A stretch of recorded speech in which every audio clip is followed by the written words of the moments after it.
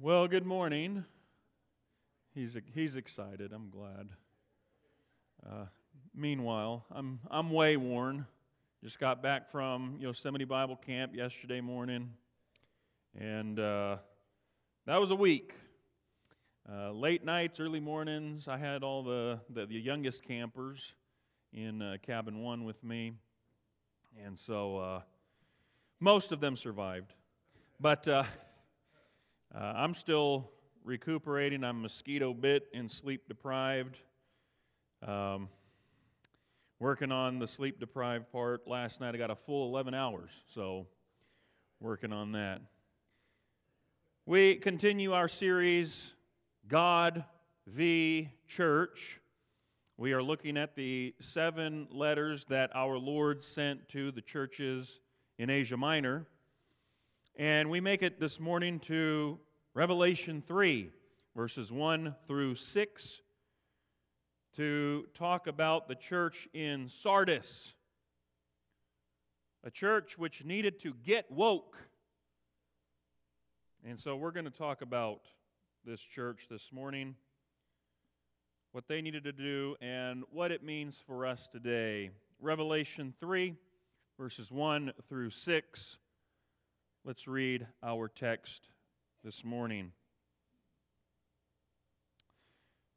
Again, these are the words of Jesus. And to the angel of the church in Sardis write, the words of him who has the 7 spirits of God and the 7 stars. I know your works. You have the reputation of being alive, but you are dead. Wake up and strengthen what remains and is about to die. For I have not found your works complete in the sight of my God.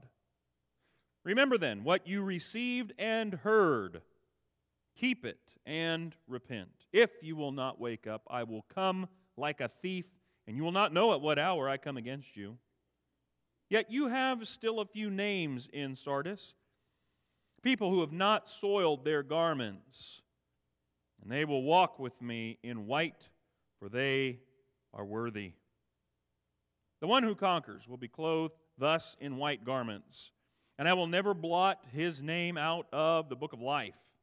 I will confess his name before my Father and before his angels. He who has an ear, let him hear what the Spirit says to the churches. Indeed, Father, we want ears that hear. And so give us ears to hear what the Spirit says to the churches, what the Spirit is saying even to us today as the church of Christ. We pray through Christ our Lord. Amen. There is a movement afoot, a woke movement.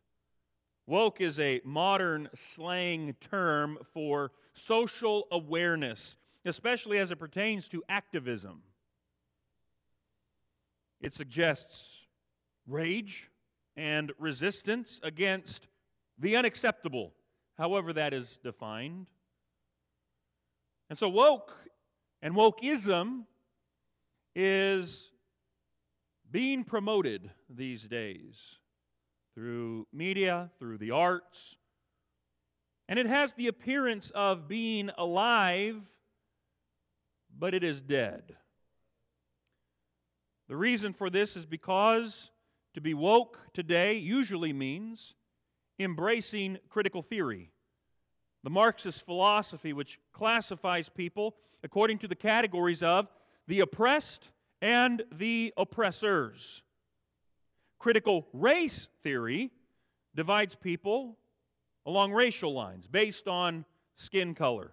Those with less melanin in their skin, that is to say those who are white, are oppressors, while those with more melanin in their skin, that is, black people, they are the oppressed.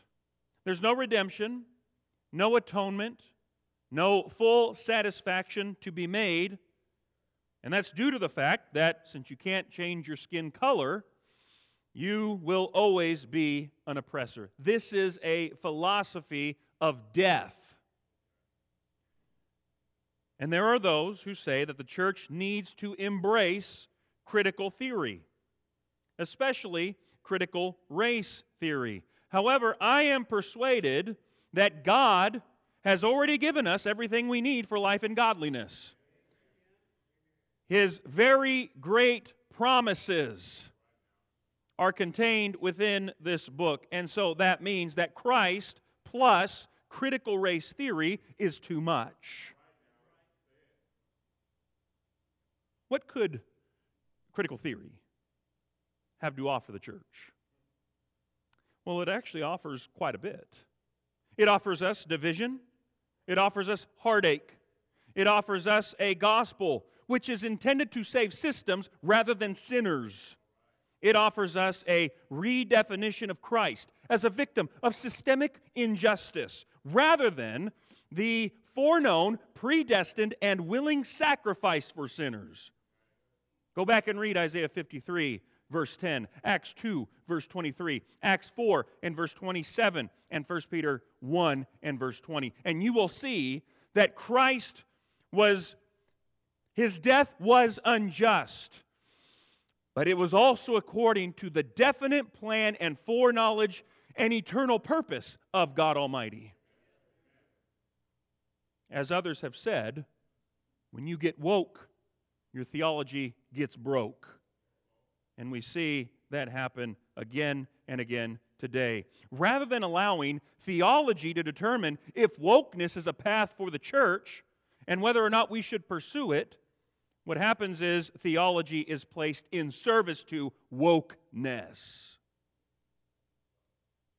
So what does this have to do with Sardis? Well, Jesus calls the church in Sardis to wake up. And I believe His words come ringing down the pathway of years to us today even to wake up. But wokeness, as defined today, is not the call of wake up from Jesus. They're two different things. Let's take a closer look, shall we? To the angel. We've talked about how that can also mean messenger. To the angel of the church in Sardis. What do we know about Sardis? It was actually about 55 miles away from Ephesus, still in the Asia Minor part of the world in that time. And it was part of what was called the Kingdom of Lydia. And there's a lot that's actually said about Lydia in the Old Testament. But in the 6th century BC, approximately 600 years before Jesus walks the planet, it was one of the most powerful cities in the known world. It was well fortified, easily defended, and the reason for that was because it was actually built on a mountain that was 1,500 feet tall, and so the city sat at 1,500 feet up. And when the city was attacked, the people would flee up into the mountain, and they just lived there for a while, and they could survive just about any siege that people would bring against them because there was only really one way up that mountain if you were going to attack it. It was a very immoral city. It was devoted to the goddess Sybil, the god of frenzy. And they believed she possessed power to restore people back to life. Well, guess what? Here is Jesus, the one who became dead but is alive forevermore, saying, Sybil ain't got nothing on me. Who is the one who speaks here? It is the words of Him who has the 7 spirits of God. Notice this.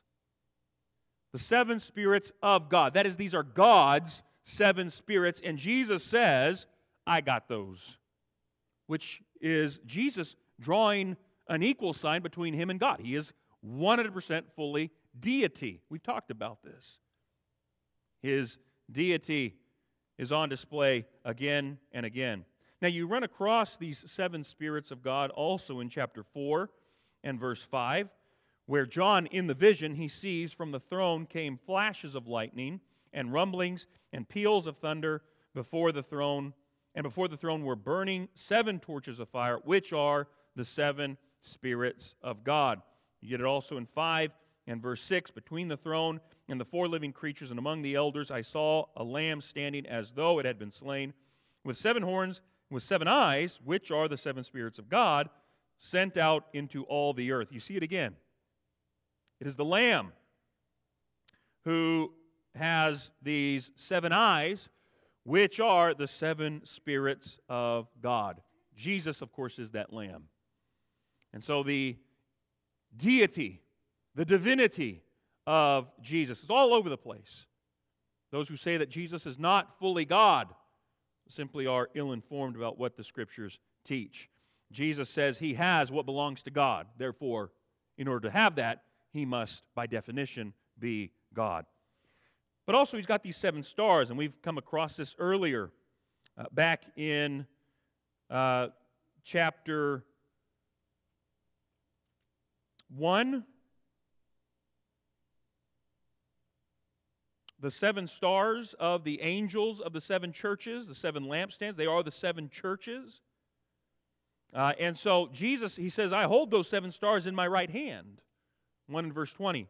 And so we have more of this language of the church and how they are his. They're his body. They're his bride. And so these are the words of Jesus. And notice he knows their works. He knows the work of his church. He knows the work of Sardis. And we've seen this before in these epistles. Jesus says, I know your works. I know usually where you live. Jesus knows. And notice, though, this one's a little different. Usually he says, I know your works. You guys are doing your best. I know where you live. It's hard to live in Satan's throne or under the oppressive and persecution conditions that you are living under. But this isn't a good thing here for Sardis. I know your works. He says, you have the reputation. Your translation may say, you have a name of being alive, but you're dead. They claim to be alive, but they're dead. They're a dead church, Jesus says. Jesus says this. Jesus says, you're all a bunch of fakers. You're putting on your religious mask. You're pretending like you're alive, and yet you're dead. When it's convenient, maybe, when it's popular, you masquerade as though you truly are Christians, as though you really are my church. But Jesus, he knows the heart. And he knows you're putting on a front. Jesus knows the heart. And he knows that these are fakers. They are hypocrites. They wear the mask. Now, Jesus has a similar thing. He said a similar thing during his ministry back in Matthew chapter 23. When he was condemning the religious leaders of his day, woe unto you, and he pronounces woe after woe upon the religious leaders.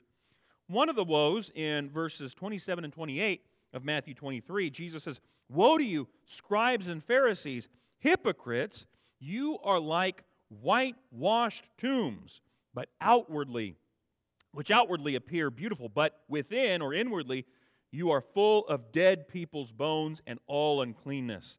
So you also outwardly appear righteous to others, but within you are full of hypocrisy and lawlessness. And that's essentially what Jesus is saying to the church in Sardis. You're hypocrites. Outwardly you look pristine, but you're whitewashed tombs. You're full of dead people's bones. You have a reputation that does not match the reality, because I know. And so, verse 2, wake up. Wake up and strengthen what remains. And it's interesting because I believe there's a historical connection here to the city of Sardis. Remember, I mentioned Sardis was built on a mountain. And in the year 546 BC, Cyrus laid siege to the city of Sardis. Of course, a city that's on an open plain, well, it's easily defeatable. But a city on a hill, much more difficult to take. That's what happened with Sardis. Sardis, three sides of Sardis were unscalable. You couldn't get up, you couldn't climb it. And the other side, that was a death trap for any advancing army. The city would see you coming, and they would defend that one pathway very easily. So what was Cyrus to do? His men were getting kind of tired of being there, and they realized we're not going to be able to take the city anyway. Well, one night, it just so happened that a guard in the city of Sardis dropped his helmet, and it came falling down that mountain. This soldier, he went down to retrieve it, and wouldn't you know it, when he made his way back up, he showed the one pathway, virtually invisible to the untrained eye, the one pathway back into the city of Sardis. He showed Cyrus how to get in there. And that's exactly what they did. Under the cover of darkness, they went in. What they found was the people of Sardis were so complacent and comfortable with their defenses, they didn't even have a guard at that one entrance into the city. And Cyrus easily took the city. About 200 years later, Antiochus Epiphanes shows up on Sardis' doorstep as well. He did the same thing. While they slept, he crept into the city and took over. And so here is Jesus, and he is basically saying, look, don't you realize you left the door open for the devil? Satan has crept in, and he's conquered. There's a little remnant, and we're going to talk about the remnant in just a moment. And so you guys need to wake up. You need to wake up to the fact that you have allowed these evil forces to creep in. Strengthen what's left, Jesus says. Strengthen what remains and is about to die, just like the rest of y'all. Those few, that remnant of Christians, they're still holding on to Christ. They're still holding on to the purity of the gospel, unmixed with anything else. And so you need to strengthen that. Otherwise, they're going to die just like the rest of you. And that seems to be a spiritual thing. You are spiritually dead because of what's going on. You have works that are not complete. They are incomplete works. I believe the half-brother of Jesus, James, would have heard these words and said, "Amen, brother." Because over in James chapter 2, verse 17, he writes, "Faith by itself, if it does not have works, is dead." Verse 26 of James 2, "For as the body apart from the spirit is dead, so also faith apart from works is dead." Faith without works. In other words, incomplete works as well would fall under this. That's dead faith. That's dead weight. An incomplete works that produces an incomplete faith, and really, they're works that have not lived up to the standard of God. And so you need to wake up, but you also, verse 3, need to remember. Remember then what you received and heard. What is it they received? They had not received some other foreign philosophy or doctrine. What Jesus is referencing here is the gospel and the pure doctrine of the gospel. That's what these Christians had received. And so you need to remember what you received. You need to remember the doctrine, what you heard, the teaching you heard from the apostles and from the prophets of the church. And notice, remember, that means that they knew it. They had heard it. And now they're supposed to bring it back, front and center, in all of its purity. Apostolic doctrine, the Word of God, that is what this church needed. It's what this dead church needed in order to get woke as Jesus defines wokeness. It was not social commentary or political commentary. It was not current theories and movements. It was not the latest activist cause. What was needed was the unadulterated apostolic doctrine and the Word of God. Granted, there are some aspects of being woke that are good, that are worthy of our consideration, but only because they comport with God's Word. For example, we are to be people who seek justice. We are to be people who love our neighbor. Micah chapter 6 and verse 8. What is it the Lord requires of you? To do justice, to love mercy. Of course, that's not just being woke. That's humbly walking with God, right? That's the missing component, I am persuaded, in a lot of the wokeism that we see today. Doing social good, doing justice for the glory of God. Disconnected from God, wokeism is merely empty moralism. And so, remember and repent. Keep it, what you heard, what you received, keep it and repent. In other words, do what it says. Don't just merely be a hearer of the word, do what it says. Again, James saying, amen, Jesus? James 1 and verse 22. Go back to God's teaching. Turn to God. Repent. Put what you heard and what you heard into practice. And you need to do it right now. Because if you will not wake up, I will come like a thief. Christ and His coming in judgment. That's a common theme throughout Scripture. The coming of the Lord. You see Him come in time and space in judgment upon nations historically. Whether it's Egypt or Babylon or Assyria. But here Jesus is saying, I'm going to come in judgment on even you, my dead church, which really isn't my church anymore. And He's going to come like a thief. Do you know what time the thief comes? No. Doesn't call ahead and say, hey, I'm coming at 2 o'clock in the morning, right? Since you don't know what time He's coming, you need to remember and repent right now. Do it now. Don't wait.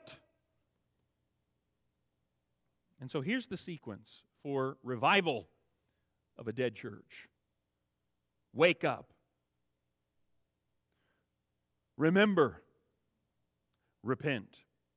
By the way, this is nothing new. Nehemiah does it in his day. Go back and read Nehemiah, and he's stirred in his spirit. And in a similar way, he stirs up the people of God. They wake up. And then they remember the law. They bring it out in Ezra. He reads it to the people for half the day. And then they repent. Nehemiah chapter 9, they pray this prayer where they confess their sins. Nationally, collectively, individually, we have sinned. Wake up, remember, repent. That is what it means to revive the church. And in a similar way, that's what is needed today for Christ's church. If we would pursue revival, we wake up, and it's not get woke as defined today as kind of the social awareness, but wake up to the truth of God's Word. Wake up to the gospel. Wake up to Christ. Awake, you who sleep, and rise from the dead, and Christ will shine on you, Ephesians 5 and verse 14. Wake up, and then remember, go back to the book. Unpolluted, undefiled, unmixed with anything else. Go back to Scripture and repent. Turn to God. That's what even our Lord Jesus calls us to do. You won't know what hour I will come against you.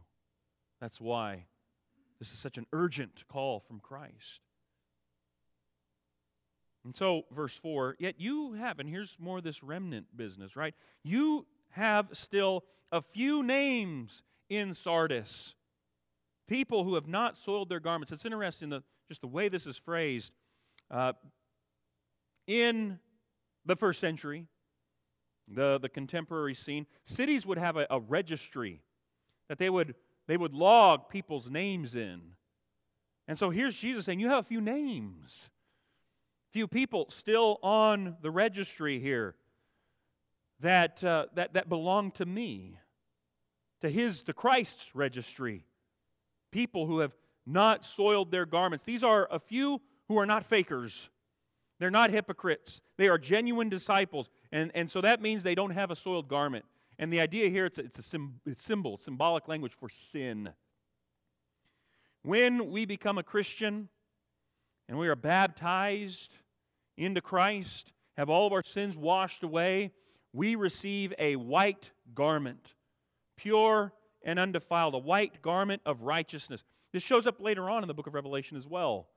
When John sees in the vision saints, they're usually wearing white linen. It's a symbol of moral purity. To sin, then, would be to defile. I've illustrated it this way before, how it's kind of like a bride in a beautiful white wedding dress. Sin would be to squirt ketchup and mustard all over that dress. That's why Jesus talks about they've not soiled their garments. They've not gone after things that they should not, the things that they should not be going after. In pagan cultures, there may be a touch of irony here, in pagan cultures, the worshiper could not draw near to their gods with soiled garments. How much more? If that's the level of purity you want to keep for these gods, which are really no gods at all, how much more the true God should we seek to keep our garments unpolluted and undefiled from sin? He says, they walk with me in white. They are worthy, he says. Worthy walkers. And that business of being worthy, it has to do with having been weighed. And in this case, there's nothing lacking.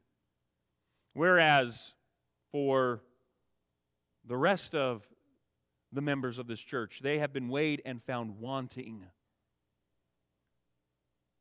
There's nothing lacking. For these few, their works, Jesus is saying that they're complete. They are complete. They're full. And notice, you can trace this all throughout your Bible. God always saves a remnant. Even in dying churches, there is always a remnant of those who are doing what they should be doing, walking in a manner worthy of their calling. And so here is Jesus, and he's saying, look, you can be part of that remnant. But you have to wake up, you have to remember, you have to repent. Otherwise, all that remains is judgment. We see also a bit more here. Remember I mentioned earlier about how there is this focus in critical theory upon systems. And when you mix that with the gospel, what you get is kind of what a lot of liberal theologians promote. And ultimately it means that Christ, when he came into this world, he came in order to save super-personal beings. This would be things like corporations or nation states or economic systems or political systems. But as I mentioned earlier, Christ did not come to save systems. He came to save sinners. That's what he said. And we see it here again. He came for people, not for programs. That is why the Son of God willingly left heaven, sent by the Father to accomplish redemption. And so, 3 verse 5, the one who conquers. The one who conquers will be clothed thus, in this way. He'll be clothed in white garments. The one who conquers, your translation may say the one who overcomes. And in the context, overcoming, conquering, what that means is wake up, remember the apostolic doctrine, and repent. Turn to God and do what he says. If the church in Sardis, this dead church, if they'll do this, Jesus says, first of all, I'm going to give you these white garments, white clothing, which is what every Christian should want. Defilement is going to produce division, certainly between brothers and sisters, but especially between people and God. Isaiah says that your sins have separated you. They've made a separation between you and God. That's what sin does. But these white garments, that division goes away. You have purity, moral purity, and you can have fellowship with God. Jesus goes on, he says, I will never blot out his name from the book of life. I won't blot out his name. The book of life, very important book throughout Scripture, shows up all over the place, goes all the way back to Exodus and runs all the way into Revelation 20. Those whose names are not written in the book of life, all they have to look forward to is second death in the lake of fire. We want our names in that book, the book of life. If you don't have your name in the book of life, what does it mean? It means you don't go to heaven. It means you don't spend eternity with God. The reference to being dead that should have struck a chord with these Christians, with these people. And especially this business of the name, we talked about that a moment ago. These cities would keep a registry of those people in town, a list of citizens. When you died in that city, guess what they did to your name? Scratch it off. You don't live there anymore, right? And so here's Jesus saying, if you're a dead Christian, if you're a dead church, man, I'm scratching your name out. Name is taken off the register. Wow. Serious business. So what do? Here's, again, wake up, remember, repent. That's what Jesus tells us to do. But then one more thing. Not only the white garments and the name that is never scratched out of the book of life, it's never blotted out. Jesus says, I will confess His name before my Father and before His angels. Here is open acknowledgement by Jesus. Are you ready for this? In the very throne room and presence of God the Father with all the angels, He knows your name. He knows your name, and your name is known in heaven. Wow. But it's for the one who overcomes. It's for the conqueror. Less than that, well, it's kind of what Jesus says in Matthew 7. I don't know you. I never knew you. Depart from me. He who has an ear, let him hear what the Spirit says to the churches. It's a typical way that Jesus ends these epistles, these short little postcards, as it were. Listen up. Listen up. Are you listening? And again, are we listening today? We have everything we need for life and godliness. What is required is that we wake up, that we're stirred within our spirits by the Spirit. We go back and we remember the things that we have received, the apostolic doctrine, the Word of God, and we turn wholeheartedly to God in repentance. That's what Jesus calls, that's what He called His church to do in the first century. It's what He continues to call His church to today. You want to be a woke church? This is what it means. Not some other kind of philosophy of the day. This is what it means to be a woke church. I'll tell you this right now, that for many people that may be watching this or will watch this on the internet, for many in our culture, in our time, this is not a popular thing. But this is exactly what Jesus says.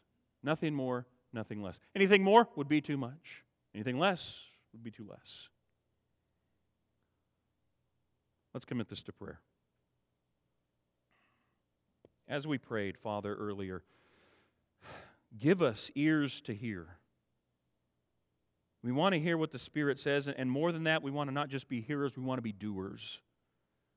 Stir within us, within our spirits, by your Spirit, a desire and an appetite for your word, and that we may turn wholeheartedly to you. We pray for revival. We know that you are unfailingly faithful in providing for us. May we, in turn, be faithful to what you call us to, so that we may see true, genuine revival in Jesus' name, right here, where we live and move and have our being because of you. We pray this through Christ our Lord. Amen. Again, Jesus is writing to Christians, the church in Sardis. And His word is applicable for us today, brothers and sisters, as Christians. As you take inventory, are you awake? Are you woke as Jesus defines it? Or do you need to wake up? My brother, my sister, hear the words of Christ. The invitation is from Him, as always.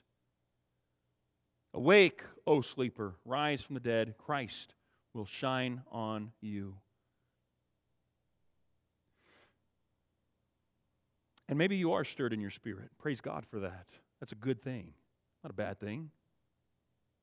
And you hear the words of Christ today, and you remember, of course, what you have heard, what you've received, but you need to repent. In a moment when Russ leads us, you know that's your opportunity to come. Come forward and express these things on your heart. We're going to gather around you. We're going to pray with you and love on you. And all of this in anticipation of coming to the table of our Lord, in the sparkling white garments that He provides for us by His blood. That's what's very interesting about those white garments. You get them by having them dipped in the blood of Jesus. Maybe, my friend, you're here and you need to wake up for the first time. You need to wake up and allow Christ to shine on you, to shine in your heart. In a moment when Russ leads us, that'll be your opportunity to come and express how you desire to be raised up with Christ. And as we talked about a few moments ago, what that means is, it does mean you confess Jesus Christ as Lord, even Lord of your life. It means turning away from doing things your way and turning to God to do things His way. That's repentance.